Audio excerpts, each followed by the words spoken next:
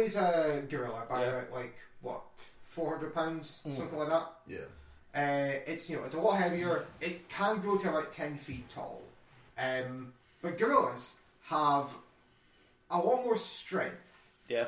And also explosive strength. Well, they've got explosive strength, but what we also have to consider is the fact that a gorilla is very smart. Now, here's my hypothesis. We're the closest animals to us. Out of the two, especially. Probably, yeah. Out of the two. Out of the bear and the gorilla. The gorilla's more like us. Excuse me, in my community.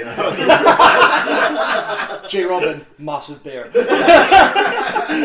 The phrase is otter. I've got a thing about otters, but I'll leave that for another podcast. But anyway, continue. Yeah, so here is my thing. It's like gorillas have a lot more intelligence to them. Now, we've seen that we can teach gorillas things like sign language and have it fully understand what it means. Why don't we just learn how to teach a gorilla some martial arts? So the gorilla gets prep time. And the gorilla can get... So surely that's not fair. Well, no, but the bear gets prep time as well. Yeah.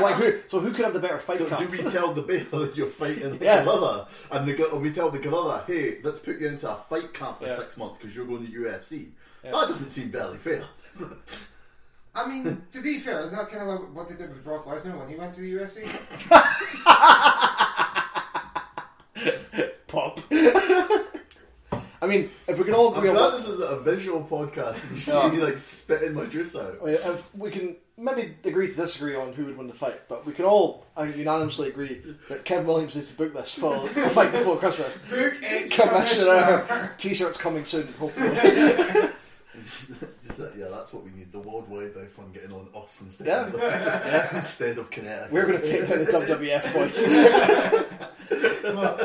So welcome to the latest edition of the FCW podcast. I am Patrick Patelski, joined by my lovely co-host Duke Cannon. That's your name, yep. Sorry, I was just still too busy. You were thinking about who's going to win. I'm still too busy. It's rocking my mind a bit too much. But yeah, I am Duke Cannon, one half of Game On, and co-host of this podcast. Mm-hmm. And we've heard a bit from him already, but our guest is the Rainbow Renegade, as you're now going by. Yeah. Very nice name, I like it. Mr. J. Robin, how you doing? I'm good, thank you very much. Yeah. Thanks for having me. That's okay. How's your neck after that match with ADM? It looks very, very sore.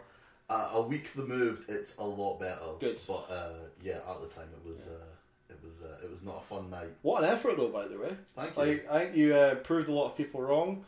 Said it on commentary with JP Hamilton. You took the fight at 6 hours notice. The locker rooms offered this match. Caleb Valhalla suddenly come down with an illness. First man with his hand up. Never give anyone a chance. Yep. Yeah.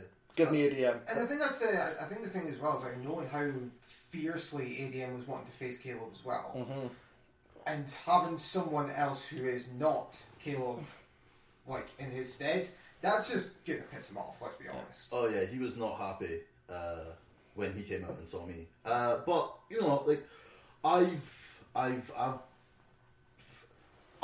been looking for an opportunity to prove myself and that people know who J. Robin is, and I thought this was a good opportunity. And quite frankly, like I don't like bullies. No, I don't like people who throw the weight around. And ADM is certainly comes across to me both backstage and when I see him out in the ring as a bully. Now, yeah, he beat me, but he's going to remember. Like the fight that I put up, he's not going to take me as lightly as he did that time if we ever face off again. It was like 6 hours notice is not a lot of time to prepare for a man like ADM, but I'm just glad that everyone seems to feel like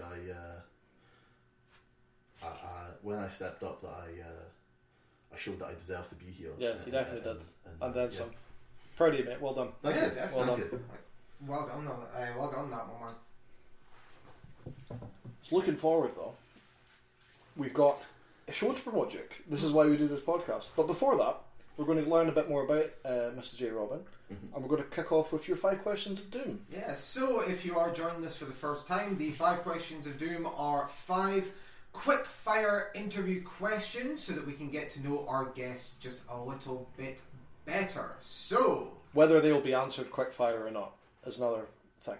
It's But I'm fine with that. I mean, they've kind of started going a little bit less quick fire than we originally hoped. I enjoy long form. I had Ewan's podcast interview with Ewan, and Ewan's answers was like listening to War and Peace. Yeah, but great. It's I will try and be quick, but. You brought notes. You're not going to get quick. I've got notes. You want to get his brain. I got notes so I can just answer these questions and not like Lambo too much. Okay. But anyone who's ever met me knows that is an absolute lie and this will not work out. Well, I appreciate the effort. These were made an hour before coming. Well, less notice than you had for ADM. You've had a few weeks to prepare for this, and you wrote your notes an hour ago. I was like, oh, I've got a long weekend. I'm going to take some time. I'm just going to light some stuff up, and when I go, I'll have it. And then I had a really good weekend. I've been going out, spending time with my boyfriend, and just doing stuff. So like, I was not had the time, and I was just I've got an hour before I get picked up. I should probably write something down. So this was very quickly scribbled on the bed, looking at the results for the pay-per-view that I've picked. I mean, to be fair, you're probably the first person to come with notes. Yeah. I've never seen anyone else actually taking the notes along with them.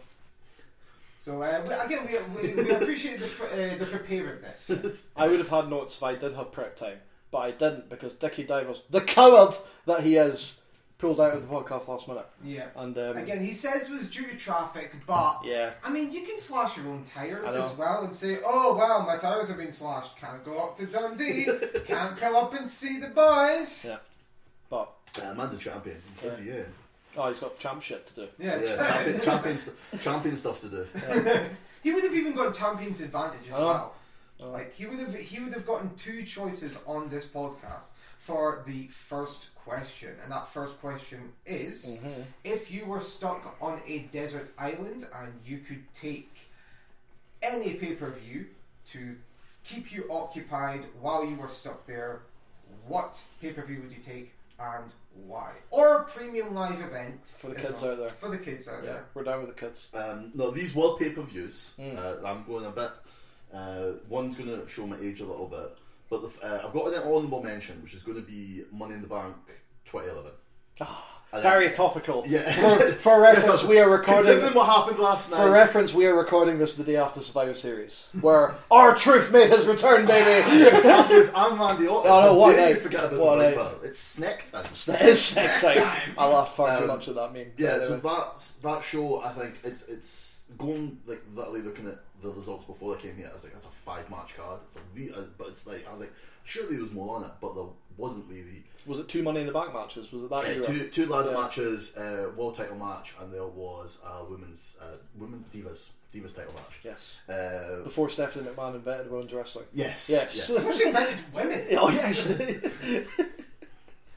Gloria Steinem, eat your heart out. You're nothing compared to the feminist icon that is Stephanie McMahon.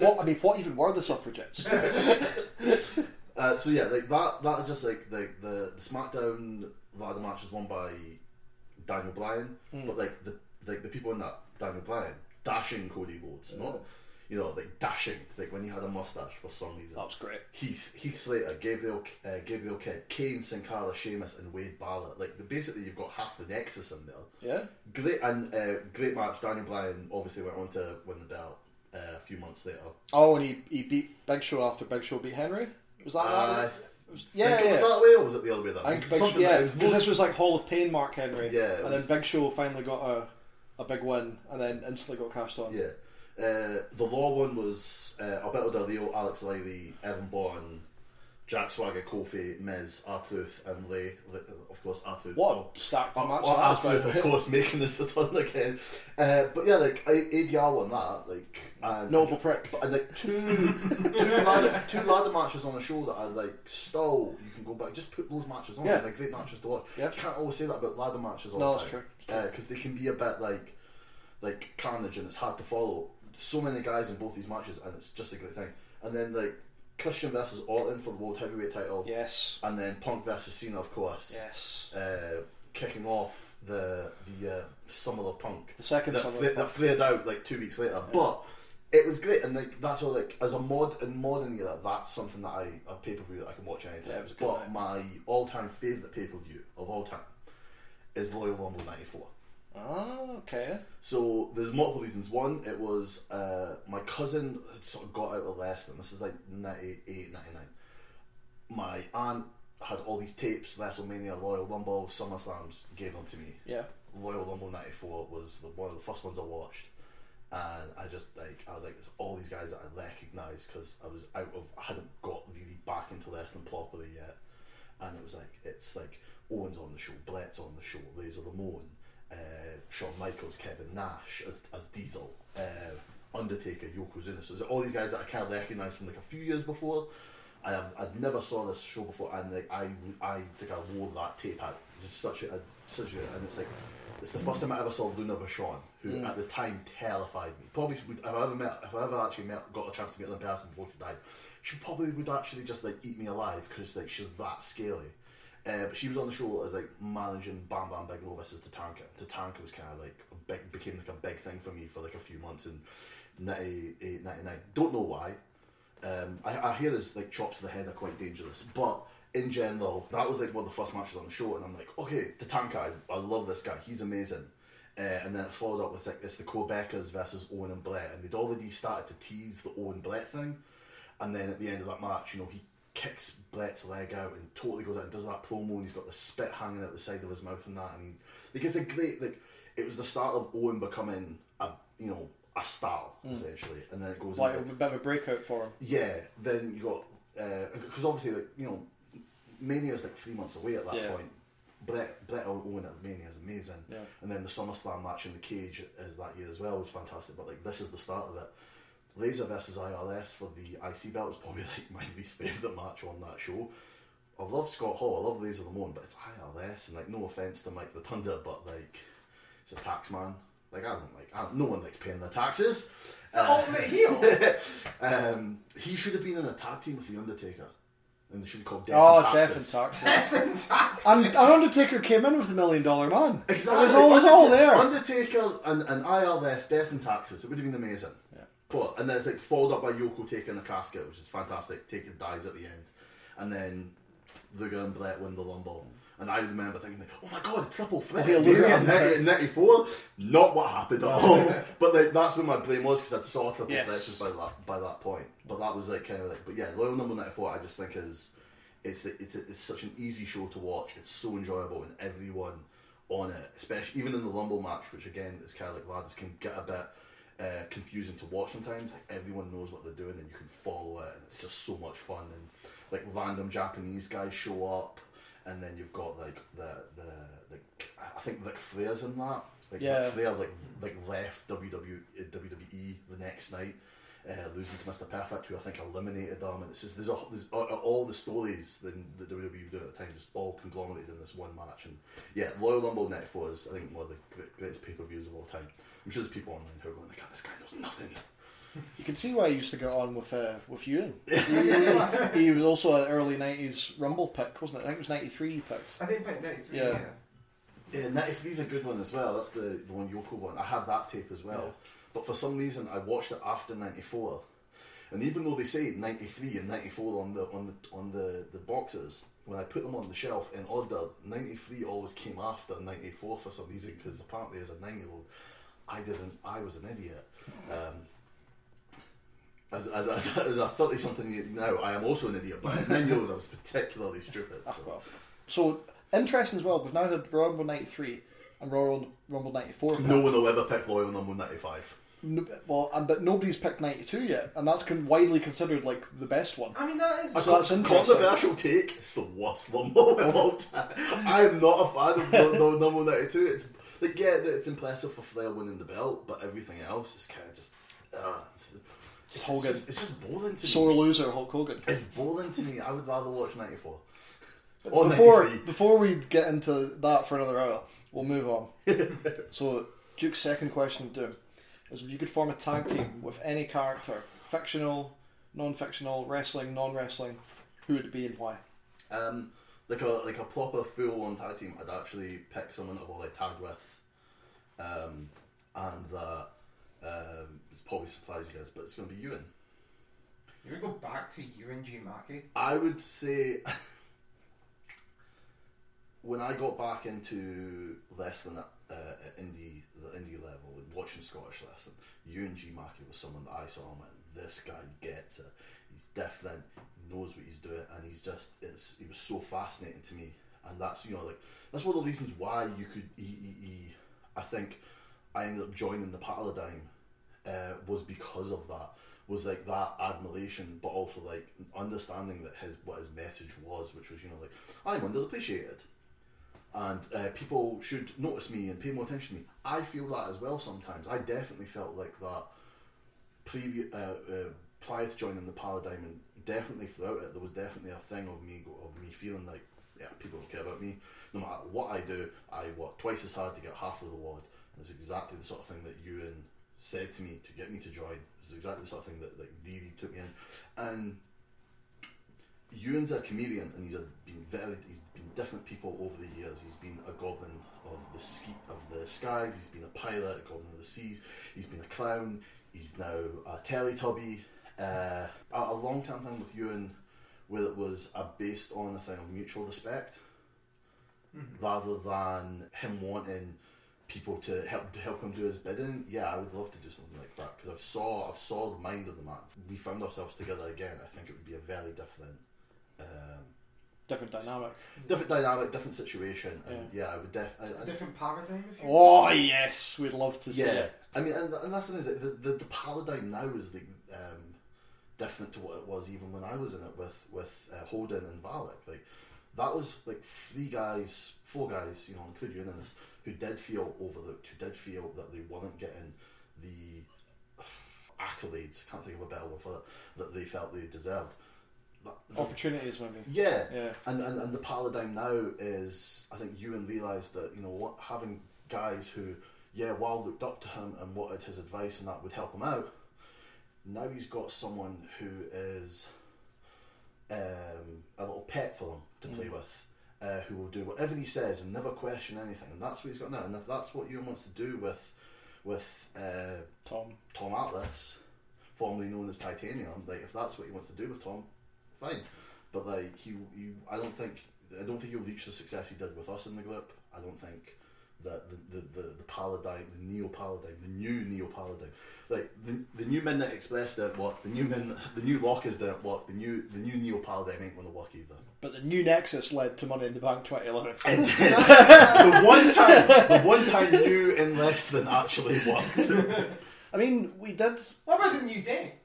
Oh, yeah, but they were never. They started as new. They were never the second version of the New Day. The Day. We did see a potential crack in Ewan's normally sort of stoic exterior at the end of his match at the last FCW show. I called it on commentary. There seemed to be a bit of a remnant of feeling there remaining with Botchico. Yeah. So there is. Like there's a human inside. There is still something there, so you never know. Maybe down the line, he might remember the days that he had with you and might think, right, let's maybe give this another go. But yeah, it's a long road. We'll see what happens. I mean, I'm not gonna lie. I was kind of surprised to see him. Not as surprised as Tom Atlas was. He was raging. Yeah, that's not what he signed up for. I don't think. I don't think it is. I remember there being something that Ewan said on his episode of the podcast where he said he'd be disappointed if Tom doesn't turn on him at some point. If Tom was that surprised, I'm not a betting man by any means, but I don't know if there's maybe going to be something appearing sort of down the line. It seems a bit too raw for me to ignore. There's definitely something. Not all is not well. Like I said, I don't think Tom's getting what he signed up for. I don't think he's maybe I think that's what you guys found out when you joined as well. You were like, this isn't what we signed up for, and eventually you guys said no thanks. The thing is, like, as much as I've just said, Ewan is all these things, and that he's also a liar. Yeah, well, he sucked you in maybe the same way that he sucked Tom in. With this promise of like fame and fortune and riches, and you'll get your opportunities. I had one opportunity when I was in the Paradigm, and it was against Duke and Spike Tierney at Neymasi for the junior heavyweight title. At the end of that show, I come out with Holden, with Valak, and we are there to support Mackie and help him. Mm-hmm. Against Johnny Lyons, wasn't it? We all get sent to the back. After the match, when Brian fast counted and Kevin Williams, rightly so, reversed the decision. What does Ewan say? Boys, get him. Ewan says he never told us to do anything. What was that? What was that? Ewan told us be there to support me. Ewan told us afterwards, get out there and beat him up. Didn't work out the way we wanted it to. We ended up getting beat up ourselves. But Ewan told us to be there. At the start of that show, I say I've got friends here as well. Mm-hmm. My friends were Valak, Holden, and Ewan, like acquaintances, whatever. Where were they from? Where were they in my title match? They weren't there anywhere to be found, and that's one of those things where that's where the clack started to form. That's where I started to see things a bit differently. I still supported you, and I was thinking, maybe it's just a blip. Yeah. Maybe it's just a moment. But I'm here now. I'm not in the paradigm. No. And it wasn't because you can say he kicked us out. We walked out. He told us to leave. We walked out. The next time we come out, he tries to say, "Oh, we kicked you out of the paradigm." No, we walked out on you, man. Revising. You kicked us to the. You told us to go back. You told us to go to the back, and we went to the back and went, "Screw this guy. We're all leaving." Yeah. Because right now he's a megalomaniac who's losing his grip on things. I'd be struggling to deal with that. Yeah, absolutely. I mean, it's a form of gaslighting. And what did he do at the end of the night? He lost his belt. He lost the paradigm. He lost the belt, and he lost his grip on. He lost his grip on the alley. Hey, don't talk about losing belts, man. We'll get to that. Yeah. So, go for it, Duke. Next question.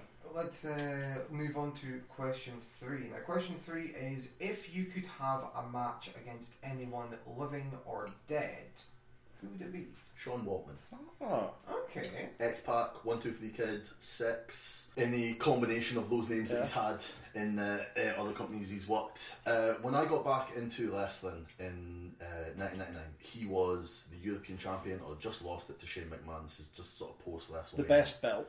The best, it's one of those. We've got this in common. The European title belt, the WWF European title belt from 1997 to 2002, whenever it lasted, is for me one of the most beautiful belts that they've ever had. I think Billy's also a big fan of the European title. When I did a podcast interview with him, he had it in the background on the video, and I was just like, that is a fantastic belt. That and the big gold are the two best belts. Whenever I'm around at your flat, I just kind of go and I just put it on, and I'm like, one day. I have that because, and Patrick has visited a few times.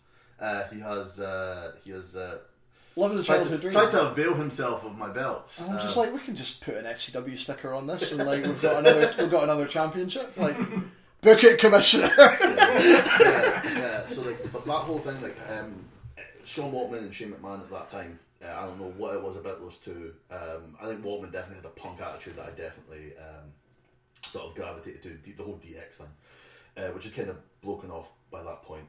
But I was like, that whole thing and just everything he does in the ring, and I went back and watched stuff that he did, the match with Bret Hart, stuff in WCW with Eddie Guerrero, things like that. I just really enjoy all that stuff, and I'd love to just like do something with him because he's such a good wrestler. Like, I'd lose, like I know I'd lose, but I think it'd be I think it'd probably be the funnest match of my career, just getting to actually like wrestle my hero of 9-year-old Jay. Which version of the many iterations of Sean? I mean, obviously it would be X Factor, X-Pac, but if we're not picking that, which would it be? X Factor, X-Pac has the best music. You are dealing with the X Factor.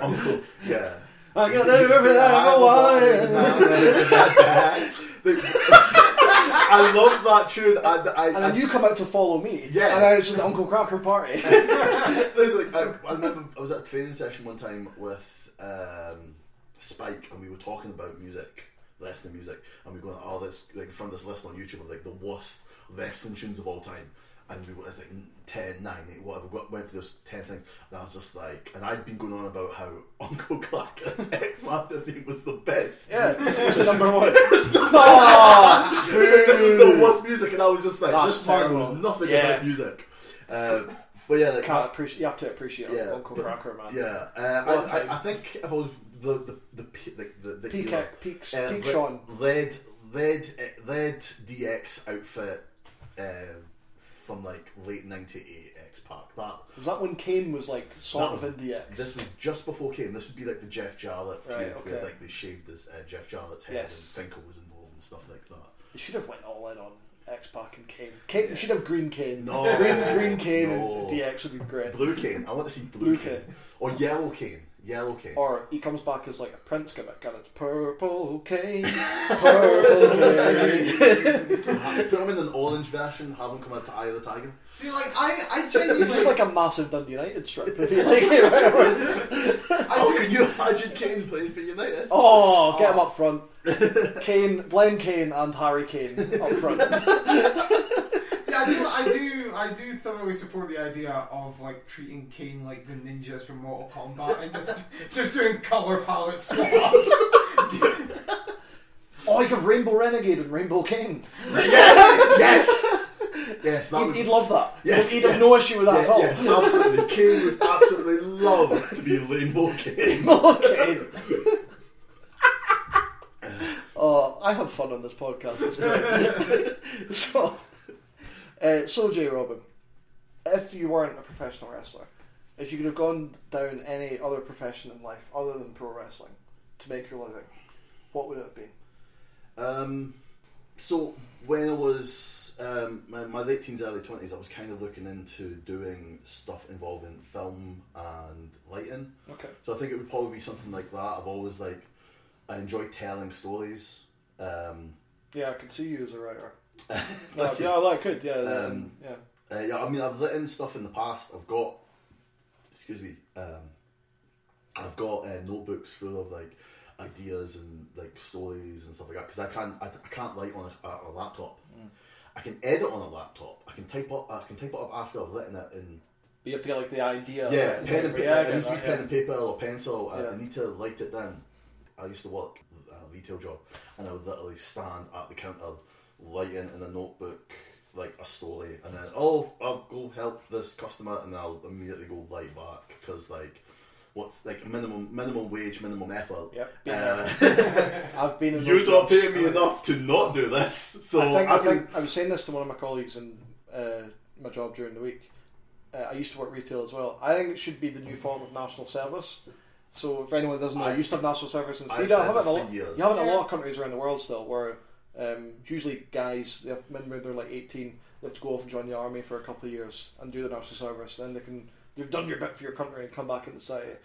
Bollocks to that. Go and work in a shop. As someone who's worked in like retail and like in service jobs and that, like the level of abuse you get from people is insane, and I think a lot of time it comes from people who have never had to work in a job like that. And I've said before to people like a national service where you have to work in a shop or a cafe or a restaurant, something like that, where you have to deal with people, might actually teach you some like humility and like some basic I bet you're like the most human decency. I bet you're the most polite person when you go to a restaurant or a shop. Absolutely. Because you know what it's like. Yeah, I'm the same. if I have to say, I mean, if something's long, I will do it. I will, and like they've overcharged or something, I will raise it in the most polite manner possible because I know it's not their fault. Yeah. It's a boring job. They've probably just got distracted, so I'm not gonna like think on it. But if I've also been that guy who's got really angry because you're trying to be polite,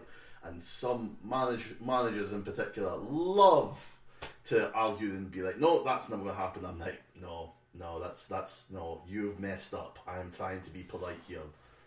Just fix your mistake and we can move on, and they will not. And so yeah, like as nice as I can be when I go to restaurants and things, it's not if I don't get my own way. If you can explain it to me why I can't get my own way, that's fine. But when you're just being an obstruction for the sake of being an obstruction, yeah, I'm not dealing with that. I will raise my voice and get all the attention. Retail sucks, man.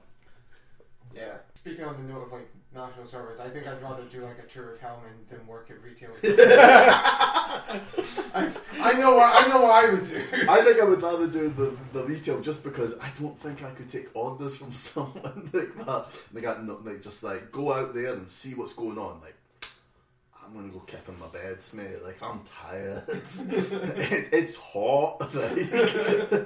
Again, it sounds like retail at Christmas. Like the heaters are blasting. I'm taking orders from someone I don't respect. There's one thing I would rather do less than those two things, though. Is I'm doing some reading earlier on, and I came across. You can read. Yeah, I know, right? In 2 languages. I came across this bit of information. It doesn't count if it's Elvish from Lord. That's true.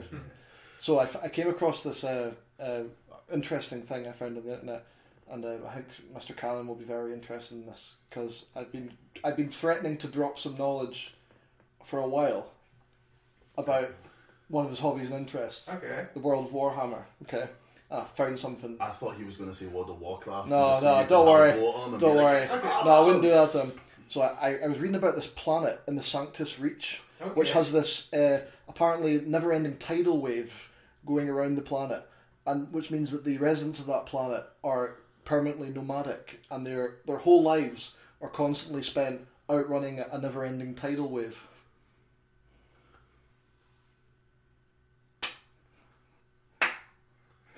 Yes, I got approval. I'm impressed that you said that deep lore. You said I got approval. Like your dad never said no. of you. He definitely never will now. He showed me love in different ways. I got the odd nod every now and then. Well done, son. That was a deep cut of lore right there. Like, I'm impressed. I know nothing of Warhammer. I now know one thing. I know it's called Warhammer. There you go. Back to my dad though. Shout out to my dad. This is a good time. He went on a holiday recently with my mum during the summer there, and he sent me a random photo of him wearing an FCW shirt that he bought and didn't tell me about. So he's clearly then found that Mad Merch sells the shirts, and then has bought one, and then has went to some island. Where was he? Sadly, it wasn't like some sort of populous area where he could like really promote us. It was like just in a wee village in Greece. There's like one person in Greece that saw that and went, I'm going to listen to the podcast. Yeah. So first Slovakia, Duke, and now Greece. And we're taking over, and then we can bring the European title back because there'll be a reason to. Exactly, lads on tour. Yeah. And then we build a rocket and go to this planet with the title wave. Just message Mad Match now. Like, we need FCW stickers that will fit over this logo. Yes, that's happening. So we move on to our final question. We shall move on to the final question there. So, for your final question, J. Robin, why do you wrestle?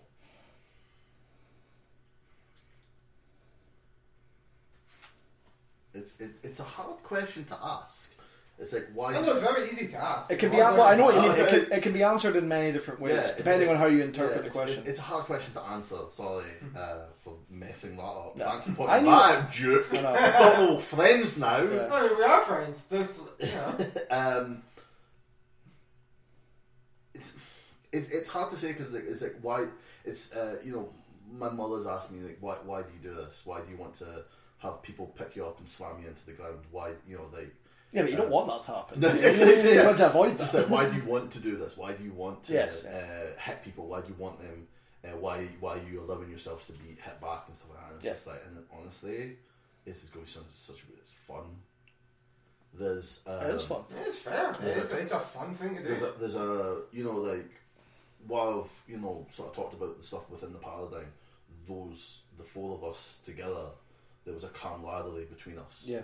And now I'm in a different locker room now. I'm sitting next to guys like Duke, like Spike T and and it's a different. It's not the same camaraderie, but it's there, and we can talk and communicate about this thing that we are so passionate about doing. And I think that's the thing that. No one in wrestling is doing this if they're not passionate about it, and I think it can control your life in a way at times. Like there's not a moment where I don't think about wrestling sometimes. sorry to my amazing boyfriend. But yeah, like the essence is just there, and like I take pride in standing up for what like this match that I just had with ADM. Like I said earlier, I don't like bullies. I don't like people who throw their weight around just because they think they can. So I'm doing it for like to show people who are like me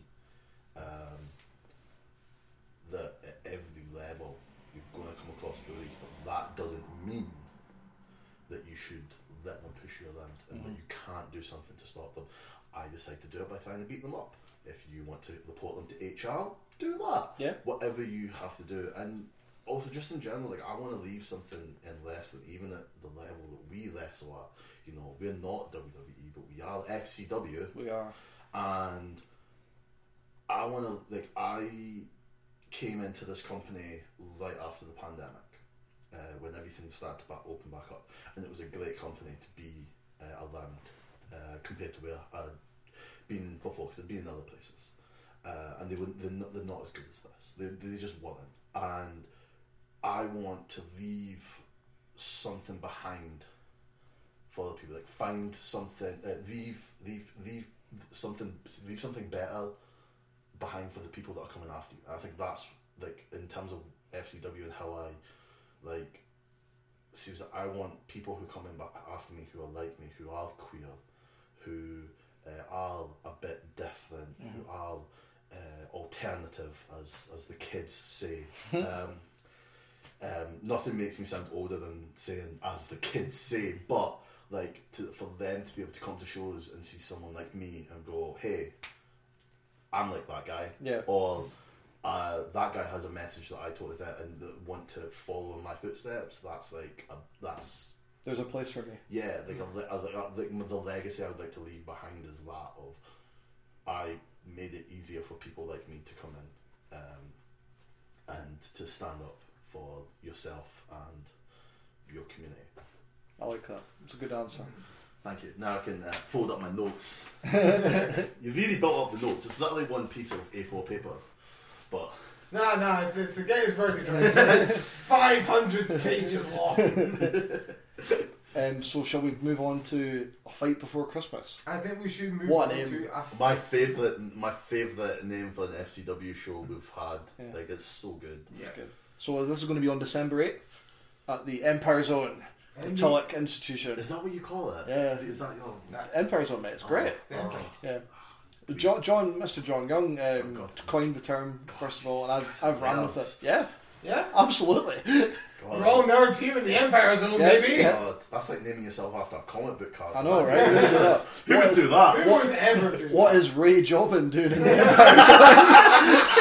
I mean, I say that, but like as a nerd, like I'm literally wearing like a rainbow Jurassic Park t-shirt. Yeah. Like it's the logo and it's done in a rainbow, and it's literally because I'm doing. It's like, oh, this is like in association with the Scottish Wrestling Network.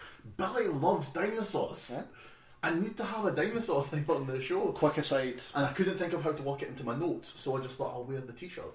I used to have an amazing child playing back in my bachelor days. Oh. And it was the icebreaker, and it was, so what's your favourite dinosaur? Didn't really work a lot. I used to get the funny looks. I used to get, and my pals would rip the piss off. It's a rubbish line. It's a rubbish line, Patrick. What are you doing? Never going to get anywhere with that. The guy that gave me more stick for that than anyone else used it on a girl for a joke, and I went to their wedding last year. So there you go. 60% of the time it works. Exactly. Sex Panther. I just thought I'd throw that in there. It's the Sex Panther. Yeah, it's the Sex Panther in Chat Planes. Exactly. Yeah. I might try this. Like, I might try this if I ever find myself looking for someone new. There you go. Hey. What's your favourite dinosaur? Please do it while wearing that t-shirt. Just look at me going like, go away. Luchasaurus, obviously. Or sorry, Killswitch as he's known now. Killswitch? I know, he's been rechristened by Christian Cage. Who's your favourite dinosaur? Jim Loss, obviously. Oh. So shall we talk about A Fight Before Christmas? I think we better talk about A Fight Before Christmas. Jay, you're the guest. I've got the card here in front of me. Oh. Which match would you like to talk about first? Well, before we get into that, we will just quickly state again for anyone who's joining us for the first time, the order that we go through these matches will not reflect the order that they will appear on the card on the 8th of December at the Tulloch Institute. The only way for you to find out what order these matches are going to be in is by getting your tickets at faircitywrestling.com. And obviously, card subject to change as well. Card is always subject to change, absolutely. I replaced a Viking. Yeah, but that's it. It might be better. You might get upgrades and get J. I spent 6 hours preparing, and I thought, like, as I was going out, I says I should have went to a costume shop and got a Viking helmet. Were you tempted just to go, send me out to Caleb's music? Make him think that he's getting Caleb after all. Swerve him. No, I did not. But I you could have come out going, ooh! I was tempted. You're like, this guy got lost in the wait of the Rancid concert. Obviously, I've got to know Caleb a bit recently, just backstage and that, and Caleb's a friend, so I was actually quite sad to see that he wasn't making the show. He was really unwell. Get well soon, Caleb. So but at the same time, I was just like, oh, my this guy that I've spoken to and I respect is not going to be here, and then it's just like, oh, by the way, you're doing this match instead, and I was like, oh, I mean, well, it's just that I volunteered for it because I'm an idiot, but then they were like, yeah, okay, yeah. Once they said, I was the first person to put my hand up, and once they were just like, yep, you're the guy. You said yes. Okay, I was expecting other people to put their hand up, but no, it's fun. So let's go, Jay. Who are we picking for the first match to talk about? A wide array of matches. Let's go for Omar Muhammad and Sebastian Asher. I'm looking forward to this one. This has been building for a long time. So, of course, for those of you who don't know, Omar Muhammad, Sebastian Asher, former tag team partners as members of Glory Hunting Agencies, and during the summer that came to an end. It did. It came to an end after someone beat Glory Hunter Agencies. Oh yeah, it was Game On. Yeah. We beat them so hard that they kind of imploded. And Omar was kicked out onto the curb. Omar developed a conscience. He did. Yeah, he developed a conscience. I think it was a wake-up call for him. He was like, I'm not getting anywhere fast with these guys. No. And I need to probably reassess who I am as a person before I can get better inside the ring as well. And he's done that, to be fair. He's done a 180. He's a totally new guy. Again, we spoke about it like backstage. He's totally different to what he was before. He was this arrogant guy before, but now he's complete 180. He's a pleasure to talk to now. Whereas, he's again, like that camaraderie I was mentioning before, like that I enjoy with this, and he's in the locker room with us, and he's chatting to us, and he's hanging out, and it's just like, this is not the guy that I saw 6 months ago. Yeah, where was this Omar before? In the VIP private area. Yeah, when they would go into the ring, they would just walk past us, blank everyone, and now he's just like, hey guys, let's talk, and it's just like, it's really cool. At least he's seen the light. Yeah, he's seen the light. Hope, maybe Asher will too. I don't know. As long as he's around Marcus Hunter, will that happen? Probably not. I don't know. There's a big part of me that just thinks that Sebastian Asher is just kind of he's bad to the bone. It's not like whereas with Omar, it feels like an influence thing. Mm-hmm. Sebastian, I think he is just. As William Regal would say, he's born naughty. Yeah. Like he's again. He's another guy who he wants to push throw his weight around and act like he's better than everyone. And maybe he is, maybe he's not. But he just carries that arrogance. Well, this is it. We all know how good Sebastian Asher is. There's no denying it. Yeah. But it's this added attitude that stinks. Yeah. And it makes him a very unlikable person, which is why I kind of outed him as a secret dancer, and he's not been happy that people have started to find out about that because doesn't fit his born naughty bad boy. I'm too cool for school image that I like. But again, look at what happened at our Abdomania show. He'd been parading around as the self-appointed junior heavyweight champion. Spike rightfully regains his belt. Yeah. What happens after that match? They shake hands, and I was watching, going like, is he grown a conscience? Is it's going into Christmas, so did his heart glow 3 sizes that day? I was just like, I was like, what do we see from this guy going forward? I thought we'd see something different. No. Obviously, at our last show, him and Omar had a confrontation. Yeah. In his, what's the segment called? What is a moment of glory. A moment of glory. Yeah, like a moment of glory, balls. A moment of glory. And yeah, he had to be carried out because he was acting like a petulant child. Yeah, he had a wee tantrum. Raging. Yeah. Absolutely raging. Omar did him. Yeah. Chucked him out of his ring. Chucked him out of his own show. Yeah. So I'm looking forward to that just because I kind of want to see Sebastian Asher possibly get what's coming to him. Yeah. But come up at, you think, coming his way. Bring him back down to earth. I think that's what he needs because he's not had that for a long time. What are you saying, Titchik? What do you see happening in this match? I mean, it's kind of hard to say because we've seen a lot of what Sebastian's been doing recently, and like, kind of offense to the guy, he's kind of been losing a lot, and I kind of feel like he needs this one. Yeah, you know, I kind of feel like. Because if he kicks Omar out for being the supposed weak link and the result of the failure of Glory Hunt Agencies as a tag team, and then he's, like you said, had a questionable title reign, loses the quote unquote unification match, and if he then loses to his former tag team partner, where does that put him? I mean, that's the thing. Like, it's one thing losing to, as you were mentioning before about Ortholmania, it's one thing to lose to Spike Tierney, who's one of the best wrestlers in the country, hands down. Not taking any notes, don't at me. It's an indisputable fact. He's beat both of us. He's beat in a match in that same building that we're talking about. He's been there. He's done that. He's a prodigy in many, many respects. So it's easy to see why even Sebastian can acknowledge like what's happened when he loses to somebody like Spike Tierney. Yeah. Losing to somebody like Omar Mohammed, it's definitely considering the relationship that they've had, considering the fact that Omar has had this new change of heart, this new change of personality, he's coming back in with a more, let's say, amicable view on life, and to see all that sort of change, and if he loses to that, I don't know what that means for Sebastian Asher.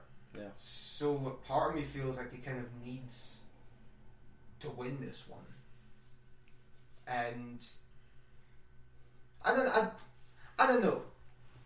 Maybe if he loses, it might humble him a little bit.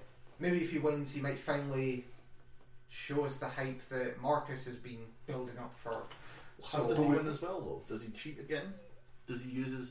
Because we've saw him trusty brass knucks. Yeah, he's pulled out those knucks quite a few times. Can he win a match? Is that without them? Can he win a match without Marcus, without the knucks, without some sort of shenanigans going on that he causes to win it? Can he just have a straight on wrestling match with Omar Mohammed and beat him? And I don't know if he can.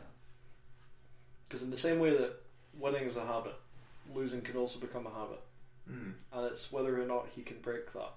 Because, as we've been just talking about there, he's got his tactic. He's got Mark. He's got his knucks. It's not been working. If that's all he knows and that's not working, then what does he do?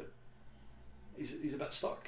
I worry for Sebastian, because I'm like, well, you know, as good as you are, plan A is not working, but you don't seem to have a plan B. I mean, it's kind of like going back to what you were saying before. I mean, when you either have to break the losing or the losing will break you, or it's going to break something. So I mean, it's hard for me. It's hard for me to pick who's going to come out on top on this one. I think maybe just for the kind of how much it sort of means to him and how much it's sort of riding on it, I'm going to say Sebastian. Like, I'm not like. No, I don't like giving this guy any credit or any form of the benefit of the doubt, but I think there's a lot of riding on it for him. There's a lot of riding on it for Omar as well to prove that his way of thinking and his decision to depart from the usual tactics of glory hunting agencies that show that was a right decision. I don't feel that he has as much to prove as Sebastian does. Or at least, maybe not as much as Sebastian has to prove, but as much as something has to be proved to Sebastian, if that makes sense. Yeah, I think Sebastian needs to prove to himself that he can beat Omar Mohammed. But I'm with Omar. Like, I think Omar's going to win, but I do agree with your points about why Sebastian needs to win himself. But I don't think he can do the things that we've just said about not cheating or that. And I think he's too far gone. Omar wasn't too far gone. We've seen that he's managed to get himself out of this mindset. But Sebastian, how long has he been with Mark now? A couple of years, maybe longer. They got together when I joined the company. Yeah, and pandemic, just after pandemic. Pretty much as long as I've been in FCW, there's always been Marcus and Sebastian. They go hand in hand. We came back October 2021. So they go just over 2 years. Yeah, that's a long time to ingrain a way of thinking in somebody. And like I said, it's plan A. He's had his claws in him for a long time, and I don't think it's done him any good. And I think he's too far gone. And I think Omar's going to do what a lot of people have done this year and find a way to beat Sebastian Asher, because Sebastian Asher's got one way of wrestling a match. He will try and beat you down, and if he doesn't get the job done straight away, he will immediately pull Mark into the match, or pull his knocks into the match. And if that doesn't fail, then you're going to win, because he doesn't know what to do. I mean, he needs a plan B. He needs to come up with something. He needs to. I don't know. I really worry for Sebastian, because I think he's like, without wanting to repeat myself, he's stuck in this rut, and I don't think that he sees that he's in a rut. I mean, you know what, I kind of have to disagree with that one. From what I can see of Sebastian Asher, there has been times that he has went against the grain. He's went against the orders of Marcus himself. As much as Marcus has gotten sort of suckered in and maybe believing his own hype, he is his own man. So as much as he has been relying on this and he's got a lot riding on this match, I wouldn't be surprised at all if he actually does have a plan B. Well, if you were going to give him some advice for this match, what would it be? If you were in his corner for this match, what would you be saying? I mean, that's asking me to know what it's like to be with Sebastian Asher, and the last time. Not in a biblical sense. Well, but I mean, the last time that we were in the room together, it kind of ended up with me with a busted jaw. So, I mean, can you really see me in Sebastian Asher's corner in any way, shape, or form? I think Sebastian at this point has very much got the mindset of Jesse the Body Ventura, which is win if you can, lose if you must, but always cheat. He's always going to do it. Just who he is. No, who he is at this point. I mean, if anything, it's going to be interesting to see what the outcome of this is. We're going to the end of the year. 2024 is just around the corner. Is he going to is he going to change, or is he just going to double down? Is he going to make? History would suggest he's going to double down. Yeah. And you're probably right. But it's very look at that. We've spent about 10 minutes talking about that, I think, off the top of my head. It's a fascinating match for so many reasons. I mean, just the absolute history that goes into this one pairing. Yeah. It's incredible. And again, it's as I was saying before, it's going to be interesting to see at the very least. I think I'm more interested to see what happens after everything, after the dust settles and the winner has been declared. That's gonna be the more interesting thing, I think. So we'll park that for now. Pick it up next month once we know what's happened. Duke, you pick the next match. Go for it. What am I going to pick? I'm going to pick UNG Maki versus Liu King Sharp. Now, this one, as we were talking about Maki earlier, the episodes that we've had with Maki on it is one of our highest listened episodes ever. It's what got us to become the number 2 wrestling podcast in Slovakia. I will keep bringing that up until the cows come home. Yes. But yeah, what more can we actually say about Yuji Maki, the man, the myth, the legend, the enigma wrapped in a green and black fursuit? Yeah. I called this, the term dream match gets chucked around far too often in wrestling. So does that phrase. That just gets chucked about far too much. But like this, well, I mean, it's because we work in an industry where we all get chucked about. Yeah. But in terms of Scottish wrestling, this is a dream match. Mm-hmm. So it's going to be. I'm very glad FCW have this match. I'm not gonna lie. I'm looking forward to seeing 2 of the kind of most unpredictable wrestlers in the Scottish scene at the moment coming together, and actually, like, I can't even finish that sentence because I don't know what's going to happen there. I don't. If there's a foil for Yuji Maki in both the terms of like their similarities and their differences, it probably has to be Liu King Sharp. Mm-hmm. Like, Yuji Maki and Liu King Sharp are 2 guys with huge personalities. They are the perfect example of it's not the size of the dog in the fight, it's the size of the fight in the dog. Because again, they're 2 guys that you can see and maybe possibly think, oh, you know, they're smaller, they're not a threat or anything. Hell no. I would probably sooner go like 3 rounds in the ring with Tyson than take either of them on in any kind of fight. They are 2 of the best, 2 of the mainstays of the Scottish scene. And this match is kind of a perfect chance for a lot of people to see what both of these gentlemen can do when they're completely sort of unhinged by everything. I mean, that being said, I say unhinged from everything because we were discussing the fact that Mr. Yuji Maki seemed to have a bit of a change of heart in the last match that he had against Bochco. So I'm kind of interested to see where that might factor into this match. See, I don't know if it was a change of heart with Maki. Having spent so much time with him, I don't know if it was a change of heart or if it was just Bochco and deservedly so finally earned some respect from Ewan. And Ewan doesn't give respect easily. And you said, you know, like 2 of the most wild and unpredictable guys. That wild and unpredictable was certainly Liu King Sharp.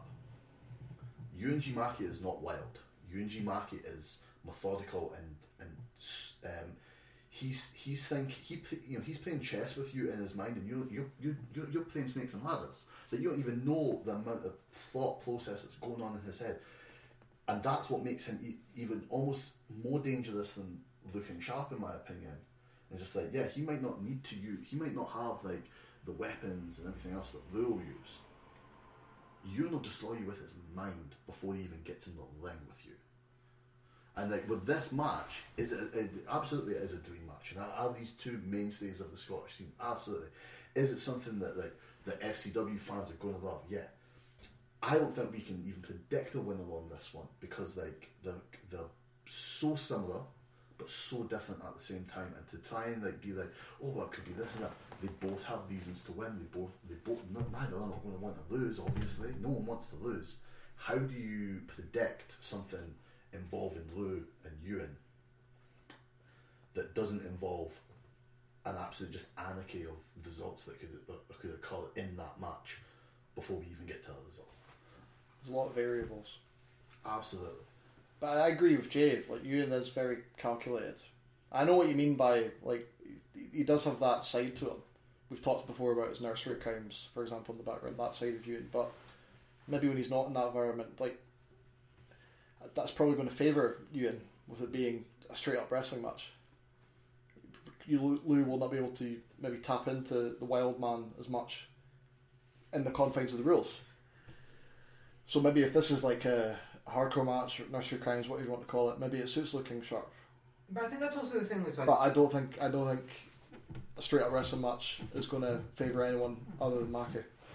I mean, I can definitely see where you're coming from on that front, but when it comes to the idea of being wild, that's how you said, like, Yunji Maki is very calculated, he's very methodical in his thinking.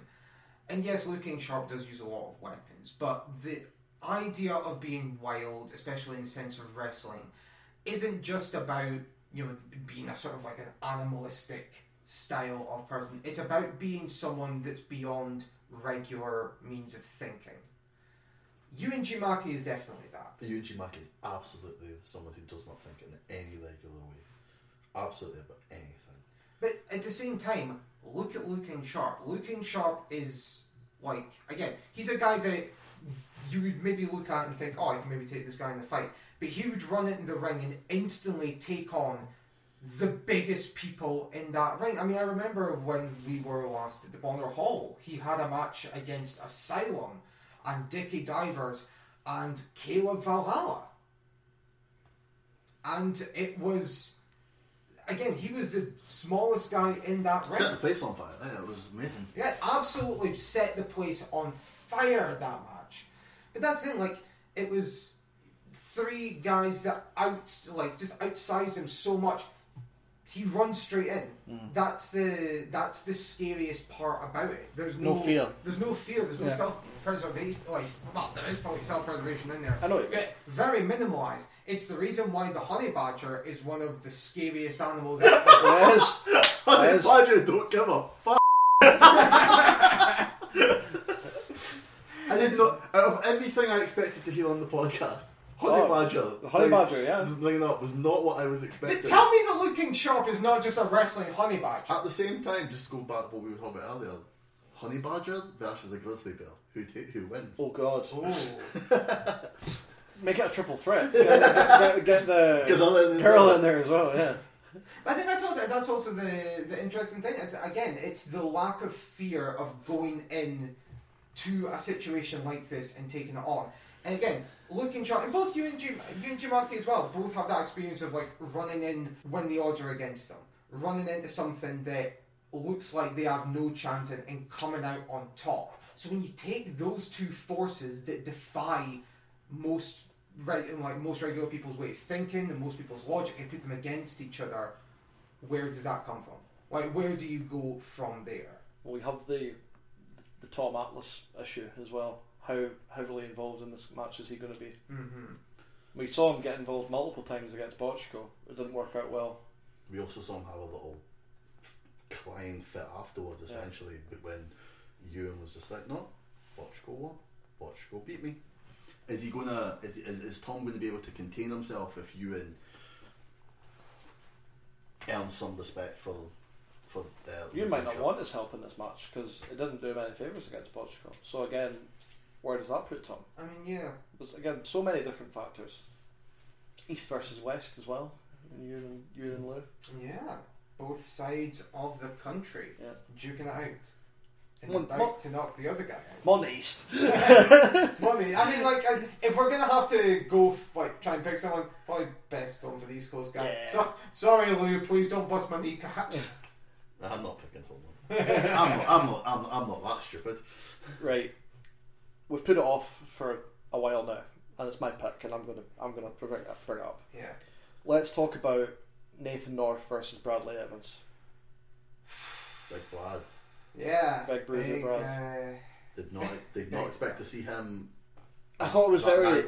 It was almost very poetic. Where I remember when you came out to congratulate Foundation a few months ago when they won the number one contenders match, and I remember I can get this quote perfect. You said you're going to have to bring everything to beat us. They brought everything and more, and that's exactly what they did. Yeah. Because I'm going to back my friend up here.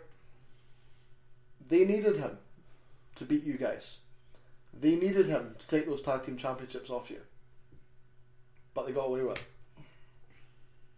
They certainly did. Sorry, no, I'm just. I know.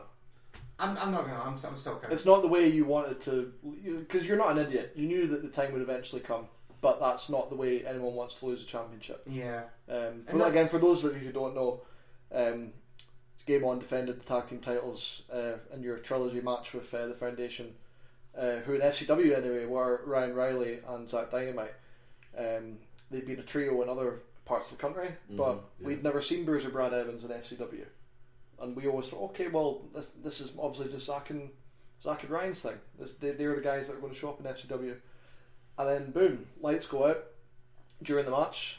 Everything was going quite well for you up until then, and then the lights come back on, and this big behemoth of a man, Bruiser Brad Evans, is standing in the middle of the ring and helps his stablemates pick up the win and pick up the championships. Yeah. And it wasn't right. But unfortunately, that's where we're at. But do you know what, Duke, right? You've got that to potentially soften the blow a bit. They needed to cheat. They needed to use their big enforcer to beat you guys. And at least now Nathan's got a chance to avenge it somewhat in Wrestling Brad. Yeah, I mean, I think... Would you have liked to have been the guy in there? No. Avenging it? No, I mean, I see why it's appropriate for Nathan to be in there against Brad. I mean, as an example, you and me, Jake, we came up together. Yep. We've been through a lot together. We started training together the same night. And you were the first person I spoke to, and our paths diverged for a period of time. But we got back together. Again, like everything sort of came back in from there, and I know that Nathan and Brad came up together many moons ago. I didn't know that, so that's interesting. They've known each other since day one. Okay. In fact, I think they actually knew each other before wrestling as well. Wow. So I think the person who's sort of been the most surprised out of everything has been Nathan. The fact that we knew that Brad has been a part of the Foundation has been for a while. Yeah. Just not in FCW. Just not in FCW, but also I just don't think that Nathan was. I don't think Nathan was prepared to see what is one of his best friends is willing to do in order to come out on top, or at least see what the people he really considers friends are willing to do to come out on top. You know? Yeah. And I don't know, I mean, like, How's Nathan been coping since? Like, he must be pretty cut up about it. Honestly, we haven't really talked much since it happened. I think he's in a little bit of shock, to say the least. I mean, I've tried reaching out again and haven't really heard much back. This song and dance again, but we haven't really spoken too much. I think like he's been through quite a lot. Yeah, he has. In that regard. Yeah, he has. This is just the latest thing. Yeah. A ton of bricks to fall on top of him. Yeah. But I don't know. I mean, when he has this match with Brad, I definitely want to show Nathan what he means to me. You know. I mean, he's taught me a lot. Mm-hmm. Ever since I came into FCW, Nathan North has been there. I mentioned it. Hell, the first episode of this podcast when we and I interviewed him. That's when I first came up with the 5 questions of doom. Yeah. You know, we spoke there, and I mentioned about how he's always been there in FCW. I've always been in a tag team with him. So I think it's important to sort of show him exactly what. All these times that we spent together, these many months, years. Well, you've achieved so much. Like, not only did you win the tag team championships, you saved the company together. So, and when you did drop the titles, it wasn't the way that anyone should be dropping titles. It was because of outside interference. Yeah. So you guys have went through wars together. I mean, I remember the table match against Legend. Oh God! Like that was groundbreaking stuff. Literally. Yeah. Like I was helping out as a referee that night. I saw you and Tommy Cross go for that table, and I'm like me and Chris Quinn that night. I tried like, who is this? And because it's just like you just went through it at the same time. Who do we pick? Do we pick the guys who have worked so hard? Or it's just like, no, we just have to restart. And obviously you guys, the match continued the way it did in that. But like you guys have went in 2 years that you guys have essentially, just short of 2 years that you guys have been together. You guys have been through so much title reigns. Was against Ledgate, was against Foundation in the future. I mean, name a tag team that we've had in FCW that you guys haven't wrestled yet. You've wrestled everyone. You beat them all. Now one of them's beat you. Yeah, and I mean, like, it's. Hopefully, this is the start of you guys working your way back to where you belong now, because it was the most tainted of victories possible. Yeah. I mean, at any rate, there's definitely some work that has to be put in. Yeah, I'm not meaning to like prod it or whatever. It's fine. It's. I mean, what happened. I can't go back. I can't change history. I can't get those titles back on us. All we can do is, go for the number 2. Yeah, focus on what's in front of you right now. Well, look to see where our mistakes are, where our weaknesses are, learn from that, and then progress. Yeah, that's all. Keep moving forward, Joe. Yeah, that's all that a person can really do. Yeah. But no, I'm going to be there in Nathan's corner. I'm going to be, showing him how much he means to me. Good. Hopefully, I've got faith. Hopefully Nathan can avenge this. So, Jay, we'll come back to you. Got a few more things to talk about. I think Andy Roberts, Tommy Cartel, and versus the Meat Factory. I'm buzzing that they're back as a tag team. It's been a long time. I think the last time I remember was maybe the Tayport show. I believe so. Back in February, last time as a tag team. And again, there's a lot of history around this match as well. Obviously, back at No Mercy, Andy Roberts took on John Kerr. Decimated him. Yes, left him laying. Craig made the save that night. Fast forward a few months, back at Ardler Complex for Ardler Mania, takes on Craig. Decimates him. Yep. John Kerr makes the save. Yep. And so I think it was only fitting that they're now meeting in a tag team contest, because they both now need revenge on Andy Roberts. And Andy Roberts has picked Tommy Cartel to tag with him to take on the Meat Factory. What are we thinking about this one? I think no matter what, at the end of this match, like I've got history with John Kerr. Like we've faced each other quite a few times, and he's never beat me. But you cannot underestimate the strength, the power, the determination that this man has. And Andy Roberts definitely kicked the crap out of both of those guys in separate matches, and they will be looking for some sort of payback, just to remind Andy Roberts that you don't take these boys lightly. They're big lads, and they need, and you should be scared about taking them on. I mean, they're one of the best tag teams in the country. Let's be honest. And he's like I said, he's decimated them both in singles matches, but he's in their house now. He's in the tag team match, and I'm fully behind the Meat Factory in this. I think they're gunning for Andy. I think the walls are closing in a bit now. He's had his fun, but I think the Meat Factory are going to get the revenge. I think it's going to be glorious, because they're honest. I love watching them wrestle as a tandem. I think it's some of the things they can do are just unbelievable. I'm a big fan. big fan of the Meat Factory. I love them, watching them wrestle, and I think they're going to destroy Andy Roberts and Tommy Cartel. I'm very confident of that. And the wild card, of course, is Cartel, because we've not saw much of him here. No, like he's been different places. I think he was here for the Fair City Rumble. Yeah, he was in the Rumble. We did like a house show in Tayport as well. So I was speaking about the Meat Factory before. It was our last televised show at Tayport where they last wrestled. We did a house show in Tayport a few months ago as well. And I think Tommy might have wrestled Sebastian Asher that night, if I remember correctly. It was the same show that I wrestled the Power along with Randy Valentine. It was, yes. And you used, which rule was it again? Oh, it was an amendment to the Freebird rule.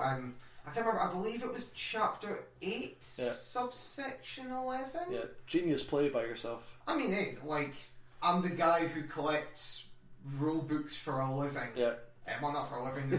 He wishes he did it for a living. If I did it for a living, I would be absolutely sorted. But no, it's a very enthusiastic hobby. Yeah. And Marcus, the Glory Hunter, didn't think that I was going to look at our own rulebook. Yeah.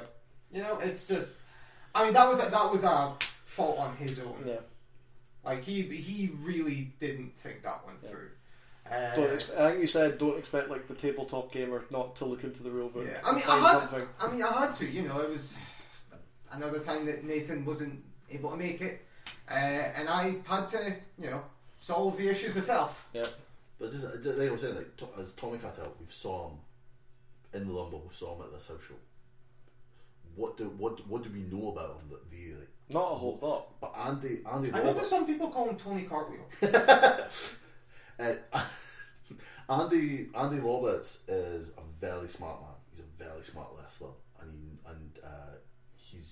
he picked Cartel for a reason. He obviously feels that this guy's got something that can counteract whatever the meat factory's got. Well, I mean, then don't get me wrong. I'm not discounting Andy Roberts as a wrestler.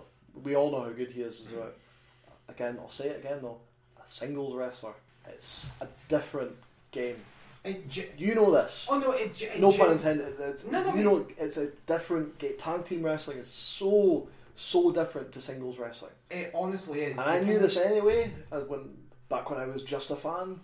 As soon as I've come into the APW, you find out even more how different tag team wrestling actually is. I mean, when it comes to tag team wrestling, you need to have a synergy with your partner. And does he have that with Tommy Cartel? Probably not.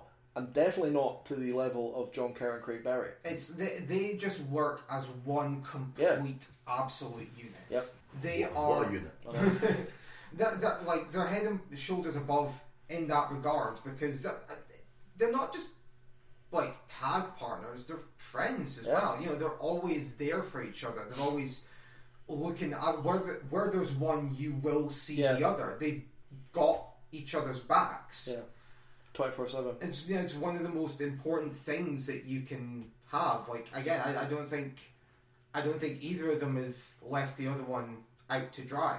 I don't think either of them have let the other one down in any way, shape, or form. That can sort of shows like a real weakness to a team. Yeah. So it's so they are incredible together. So that's why honestly, and this is without a motive. They have a motive in this match. They actually have something behind them. They have a reason to target this guy. Maybe not so much Tommy Cartel, but that's the thing. Like Tommy, if he doesn't know what he's getting himself into, that's on him. He's going to get caught in the crossfire. He's going to get caught in an absolute crossfire. It's no secret that Andy Roberts obviously runs Power Pro Wrestling School in Fife and Livingston. Tommy Cartel's one of his students. He's one of the standouts. Yeah, I know that. I come back to the same thing. He's picked him for a reason. He's obviously seen something in Tommy Cartel that he thinks is going to counteract whatever the meat factory's got for him. Because Andy knows how good they are, so he's going to pick somebody who he thinks is on that level. Absolutely. I still think Meat Factory are going to. I'm still picking. Meat Factory all the way. Yeah. Like. I think they're future FCW tag team champions. I might be a vegan, but give me that meat. Yeah. I think they're at that level. I think future champions. I think it's a question of when, not if, for them. This could just be a bit of a roadblock for them. They need to, pun very much intended, squash this beef they have with Andy Roberts. I think before they can move on. Does beating Andy Roberts and Tommy Cartel set them up for the tag team title shot later on though?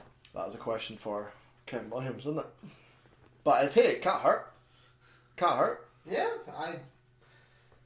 I could see. I don't think that's the goal. I don't think right now. I think they're very singularly minded, focused on Andy Roberts. But as someone in the back, or even just like sitting here, could say as a fan, where do they go next after this? Because it's this once this beef is squashed, where do they go? I mean, I think you're right. I think it's like if there's going to be anyone, like any sort of successor to the tag belts. I think they're definitely a good choice. Nah, screw that. Get your belts back and wrestle the Meat Factory. That's the match I really wanted to see. Yeah. That is the match I really wanted to see. But they are like hungry young men. Yes. Hungry young men who are going to they're going to want to be champions. No one gets in this business to not be a champion. Checks and championships, baby. Yeah. That's what it's all about. It's not hot dogs and handshakes. Nah. Despite what John Moxley might tell you. But yeah, we all go in Meat Factory. Meat Factory have my vote. It's got to be them. So I'm going to jump ahead of you, right, and pick again, because I spoke to the commissioner this morning. Oh. I've got some big news. Right? Oh. It's bigger than R-Truth coming back. It's bigger than Randy Orton coming back. It's bigger than CM Punk coming back. No one can see this, but I'm currently rubbing my eyes. Yeah, vigorously. Vigorously. I have it on good authority that for the first time in, I think, it'll be 11 years, Santa's wrestling. He's coming to a wrestling show. I don't know if he's wrestling, I will put that out there. I was going to say Santa. Are you saying Yes. that St. Nicholas, Yep. the guy who rides in a sleigh Yep. across the night sky, around the world, Yep. in 24 hours, delivering presents to children, is going to be at Fair City Wrestling? He's finally recovered from Alberto Del Rio running him over with his BMW. Well, it's about damn Yeah. time. He's because making I his- remember asking specifically for a Millennium Falcon Lego set, and he never got me it. And that year, and fair enough, Alberto Del Rio. No, did but on One the- second. What? What was that? Was it the £700 set? Oh, of course, yeah. That only came out like 3 years ago. He gives presents to kids, not Yeah. big kids. Don't listen to him. Imagine! Don't listen to him. Nobody said Stop that. it. Stop Nobody it. said that. I'm just better because he never gave me one. I know, yeah. Nobody said that I couldn't still write to him. No, quite right too. Yeah. But yeah, He likes back. Please stop writing to me. Santa, You have a beard. Santa is making his return to wrestling. That's how I should have phrased it. I don't think It's he might be. it's his busy time of year. Is he going to have time to come and like get away from the North Pole? Everyone has got time for FCW, J. Robin. You know this. But surely you could have done this. Like this is busy period. Yeah. Who's going to be in charge of the elves? Mrs. Claus will hold things down. Oh, okay. She's a strong, independent Well, woman. just dump all his wife on his missus. I'll see how it is. But yeah, I've got it on good authority that Santa will be making an appearance at FCW. Well, The fight before Christmas. Colour me red because wow, I'm excited. So what is he wrestling someone? I mean, I've not been told that, but I'd love to see it. Here's an interesting thing. Who on the FCW roster that is not already booked on the show would you like to take on Santa Claus? Me. Caleb Valhalla. No, me. I'm the one who dresses like a Christmas ornament. That's true. Yeah. You want I'm in red Santa? and green. I love that. Do you know I'm wearing red and sparkly green. I look like a Christmas ornament. Like, give me Santa. I like the continuity there, though. It doesn't matter who gets offered in the match. ADM, Santa Claus, first man with his hand up. I'll do it. Yeah. No, I would say, well, either Caleb or myself, but only with the stipulation that if I win, I get that Millennium Falcon Lego set. I think that's fair. I think that's only fair.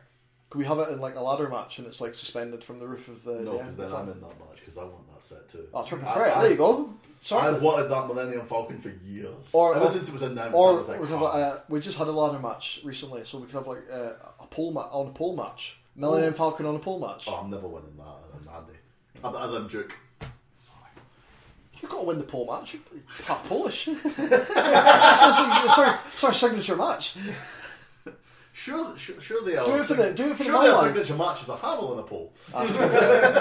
Just you wait. 2024 is a big year. That's what I'll be bringing to the table. I'm never going to beat Duke in a pole match. Like, the man knows what he's doing around the pole. Oh, I know what I'm doing around the pole. Yeah. Yuji Maki, special guest referee. But Oh, that pole. Sorry. But yeah, so that's exciting.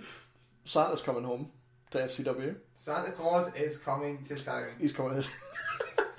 Here's a Sorry, just 1 second, just because we're talking about the pole.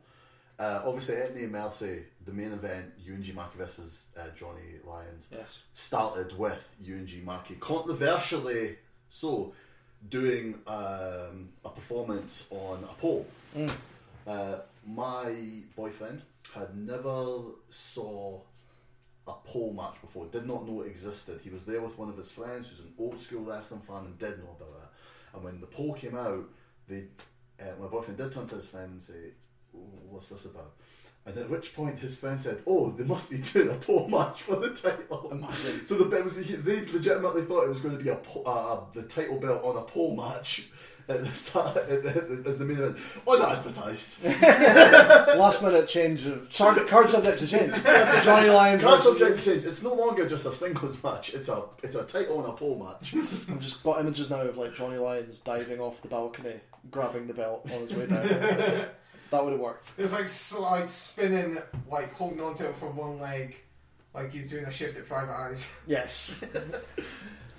And again, I've kind of taken over the card here, Duke. I'm sorry, but there is one more thing we need to talk about before we go on about the FCW Heavyweight Championship match. It is the fact that Brody Adler ran the gauntlet last month, became the first ever women's Game Changer briefcase holder.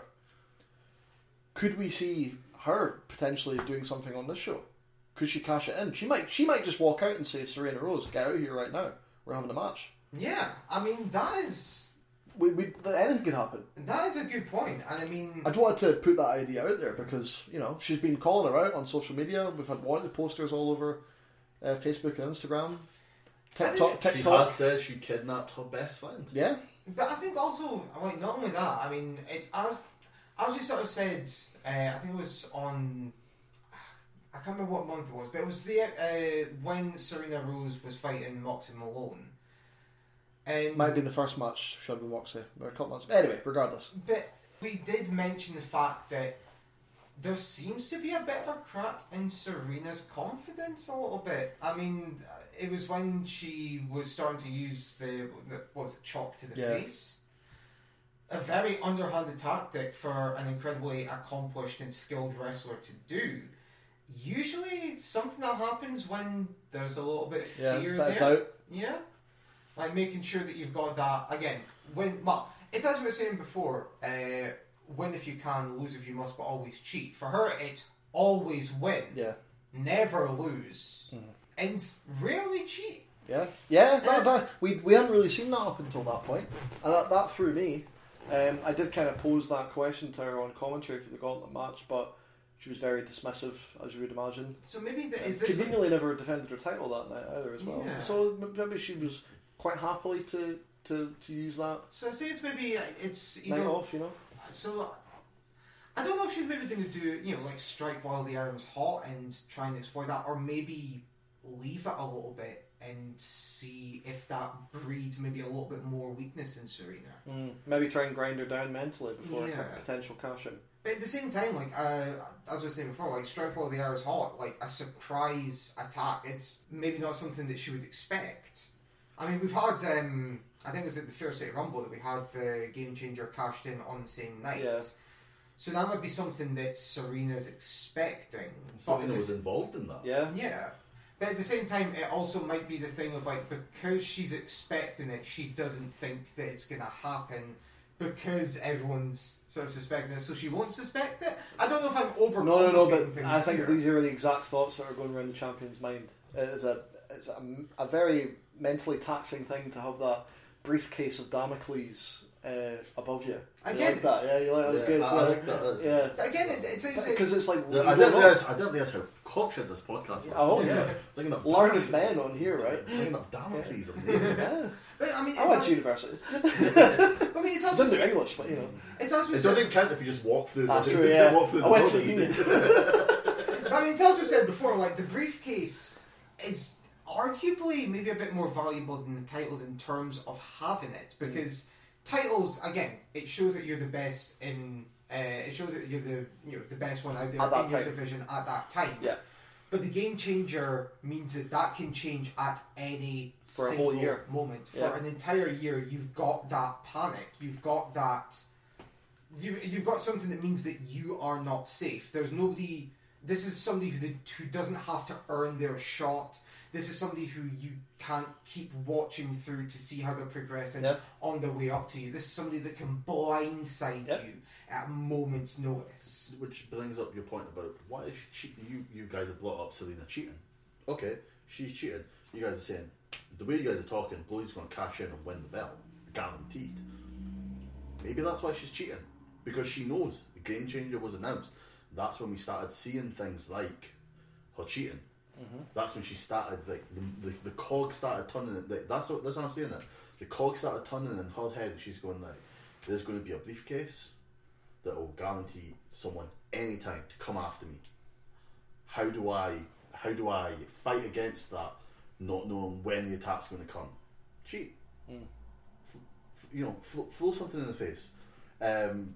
Use a weapon. Do whatever she's doing. Like, is that why? We're all assuming that Blody's going to cash in and win, because realistically, that is the most likely outcome. Because you can blindside them. Statistically speaking, through concepts like this in other wrestling companies, it's usually in the favour of the briefcase holder that would come out in a match like this. But Blody's been doing this for what, 5 years, 4 years?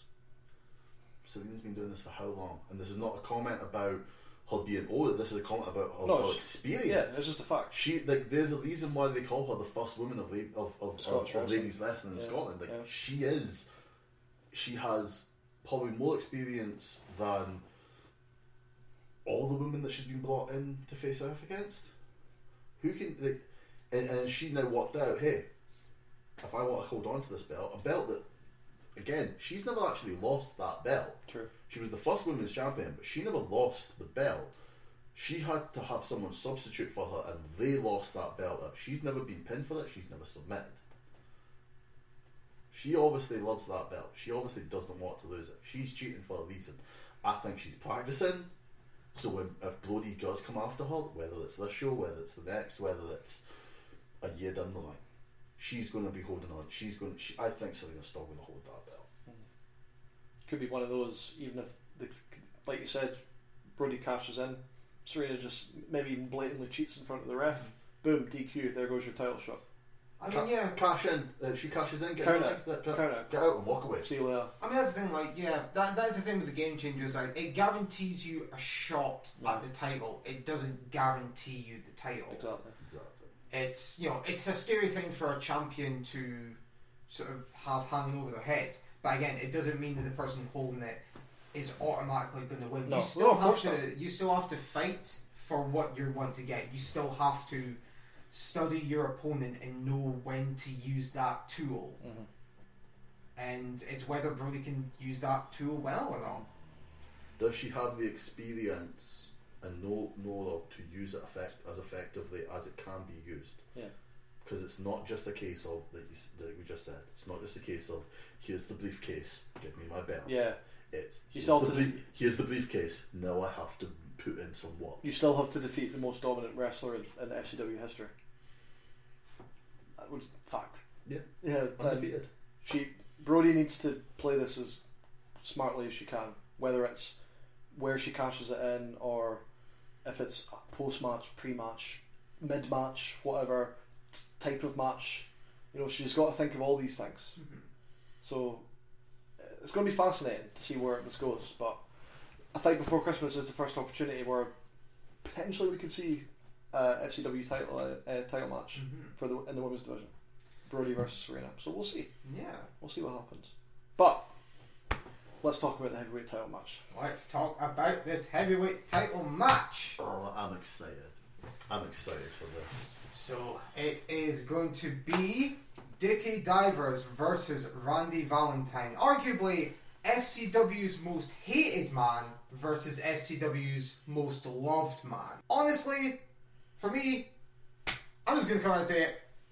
I hate Dickie Divers. I've never made. I thought he was going to say I love Randy Valentine. Former tag team partner. I do love my former tag team partner. He stepped up to help me when I needed him. That's how I ended up getting involved with Team Williams, wasn't it? Yeah, he joined that night. I remember. Yeah, I mean that was part of the thing. Like I remember when Commissioner Williams first brought us in. That was the night that me and Nathan were separated by Marcus the Glory Hunter. It was through that me and Kevin were discussing some of the other members that we were going to get as a part of it. Getting Randy Valentine to be one of the people in the Team FCW was always going to be a given there. We knew that he was going to look for any reason to go against Marcus Hunter, which is also why I got him on board, because it was like, well, if there's one person that I want to help piss off Marcus Hunter, it's the guy who has made his entire career in FCW pissing off Marcus Hunter. Don't forget about that night though that you guys teamed up. Marcus was trying to humiliate Randy by making him sit on the merch table and sell tickets and sell t-shirts and all our various apparel that we sell. He was trying to make the guy, no, I don't want you on my show, because this is when Marcus obviously owned FCW. He was trying to send a message to Randy. Randy wasn't going to stand for that. Randy did come out. Randy did sneak off, go to the toilet, somehow have a meeting with Duke and be like, hey, let's do something. I found a bylaw. Have you read the little bit, son? Because I have. And we saw that match, and you guys pulled it off that night. You defended the tag titles, you detained the tag titles. But it's just like Randy there's an attitude about Randy because obviously he spent so much time away from active in-ring competition. Randy coming back in, there's a lot of people, I think Dickie Divers probably included, underestimating despite what we've saw him do over the past year.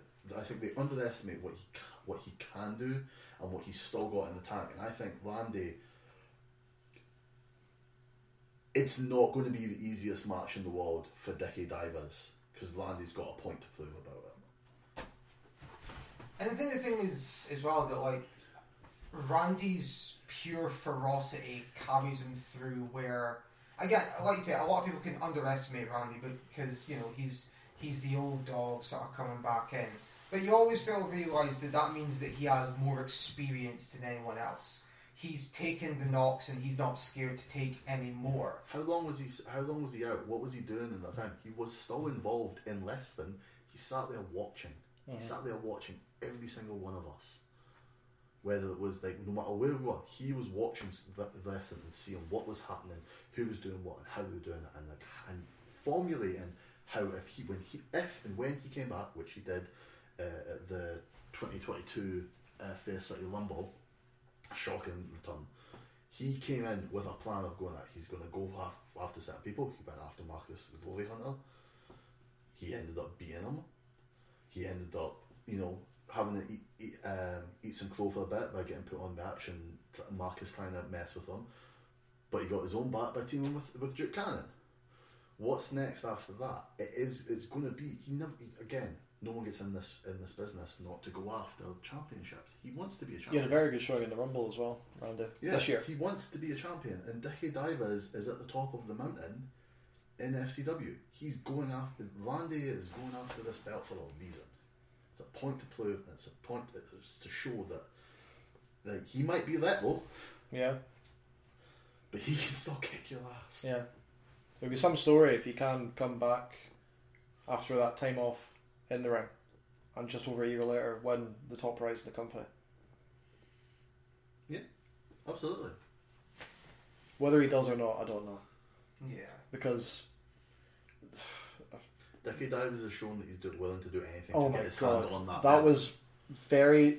I've only been commentating for a short time. That was by away the hardest match I've ever had to call.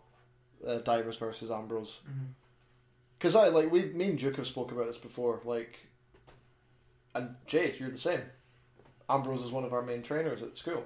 Yep. So to see a man that not only you admire as a wrestler, but you respect, and I class him as a friend now. Yeah, he's not. So to see somebody who has meant a lot to you over the past years since I've been doing this, go through that hell that Divers put him through. Which time? Well, exactly. I mean, the last man standing match was brutal enough, and then and then we'd had to watch him. We spoke about this before, back in February in Tapot. Divers just mercilessly injured Ambrose for the first time this year. Back then, you stepped up to play last night at a match with that match with Divers. So and he's just destroyed him, like, physically, several times. Mm-hmm. And this was just one battle too many for Ambrose to overcome. Divers has now got what he wants, and I can't see him relinquishing it anytime soon, because Divers has been single-minded in his approach to two things: hurting Ian Ambrose and getting his hands on that. Ruthless, absolutely ruthless. I mean, the first show back after the pandemic, there was a pre-show match that was guys from the Dundee Academy of Pro Wrestling having a battle royal. Divers comes out at the end and attacks us all. Why? Just to send a statement that he could. Yeah. Then at the end of the show, he was in the main event of that show, challenging for the heavyweight title against Caleb Valhalla. Caleb won that night. A few months later, like a year that we're going into the Fair City Rumble, and he faces off. He has some sort of confrontation with Ian Ambrose in that match. That's carried them two the past year in hating each other. And that's it's like when we talk about what Dickie Divers has done in FCW, he did win the Fair City Rumble. He did win the belt. He is the champion. He's top of the mountain. That also means there's a lot of people gunning after them. And then again, when I go about the Fair City Rumble, where Divers and Ambrose first goes on that. When Randy comes out, go back, watch the footage. The first thing he does when he gets on the apron is he points at Dickie Divers and says, "You." I remember. How long has Valentine been planning this in his head? How many times has he already wrestled Divers in his head? How's he going to counter everything he does? Is Valentine, Valentine's got this match. That he's had this match in his head for a long time, and he's finally getting it, and now there's gold on the line. I mean, I think you're definitely right. I think Randy's going to be very privy to a lot of Divers' tricks. I think a lot of it comes down to how much tricks Divers can pull out. Can he pull out something that Randy hasn't seen before? Because I think you're right. I think Randy is going to look for every single way that he can counter the offensive of Dickie Divers. But I'm in a rare moment where I'll give Dickie Divers any form of credit for anything, the guy knows what he's doing. The guy's got a tactical mind. The guy can stay one step ahead. I mean, I wouldn't be surprised if during our match at Ardwomania, if he spoke to ADM about finding a way to take my leg out after he took my leg out. I wouldn't be surprised if that was like a plan from the start. Yeah. The way that I got entangled up in that match. So I think a lot of it is just like, can Randy keep riposting every single thing the Divers throws him? That is going to be the biggest sort of factor in this match, I believe. So I find it hard to pick away. My heart says Randy. My heart screams Randy Valentine. Absolutely does. We all love Randy. Randy's it came in, and obviously I was not associated with him much until recently. But like when I did come over to the other locker room, and Randy was there opening me with open arms, has talked to me, has given me advice since I got there. I want to see Randy hold that belt, but like we just said, Divers is a wily guy. Like he's got some tricks that even Randy might not know about. And he's got the FCW Women's Champion as well. I mean, we spoke earlier that yes, he won the Rumble. Yes, he won the title later that night. Who helped him win both? Yeah. Behind every strong man, there's a woman rolling her eyes and hitting people in the dick. Yeah. I mean, I would appreciate it if my wife could do that for me, but sadly she's not in the wrestling business yet. There's still time. It'll take some convincing, but But that does take... Honey, can you help me win the belt tonight? Yeah. Can you give someone a DDT? But that does take us to the end of our episode for this month. been fun. It's been really good. Thank you, Jay. I don't know if people normally comment on matches as much as I have, but it's been fun. I mean, we've had like different levels. Some people are maybe a bit more invested than others. But no, it's been fantastic having you on. I'm glad that we're able to get more people from the Dundee Academy of Pro Wrestling in this studio and getting to know them all a little bit better, because we're the guys who are going to be on the shows. Mm-hmm. And whether we're maybe stepping into the ring for the first time or the 50th time, this is an absolutely amazing way to get to introduce everyone to the world. Mm-hmm. So again, thank you so much for coming in. Thank you very much for gracing us with your presence. Would you like to tell everyone where people can find you? So everything is at JLobinPro, so it's easy to find me. So at JLobinPro on Facebook, X and Instagram. Don't call it X. X, formerly known as Twitter. It's what it is. If I say Twitter, people might not know. What if people listen to this in 10 years? That's true. And they're just like, what's Twitter? I have to say. So If it's still X in 10 years, I'll eat my own feet. Well, clip that, ladies and gentlemen. But aye, we'll wrap it up there. So we've been good. We've plugged the show. We shouted out the ticket link earlier on, didn't we? We'll shout out again. We'll shout out again. Is this part of it? Is Yeah. this part of the recording? Yeah, it is, yeah. Excellent. I love it. We're so professional here. The editor is going to have a hell of a job. Flash does a good job. What is that time? 6 hours and 19 minutes. Wow. So faircitywrestling.com for all your tickets. It's look at the date, right? It is Friday, December 8th. December 8th. Tulloch Institute in Perth, or the Empire Zone, Jay. The Empire You will Zone, like apparently. that name eventually. I will not.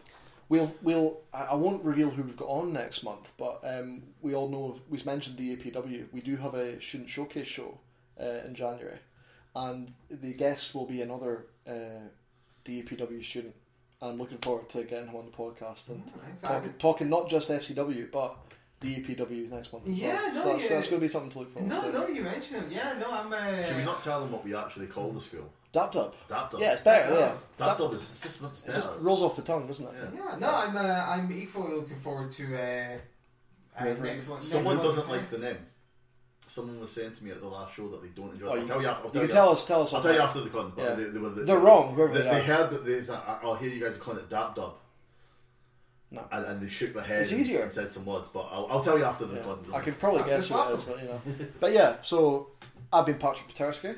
And I have been Duke Cannon, and you've been fantastic. Thank you very much for tuning into this month's episode of the Fair City Wrestling Podcast. Hopefully we will see you all there on the 8th of December at the Tulloch Institute. But until then, we'll see you next time. So is the Honey Badger also getting the same prep time as the Gorilla and the Bear? Absolutely, that has to get the same prep time. Surely, otherwise it's not fair. I mean, does a Honey Badger really need prep time? Like, they seem very much go, go, go. There's a Formula 1 driver called Daniel Ricciardo, and his nickname is the Honey Badger as well. And I just imagine, like Headstrong by Trapped starts playing in their heads. It's just like, back off with it!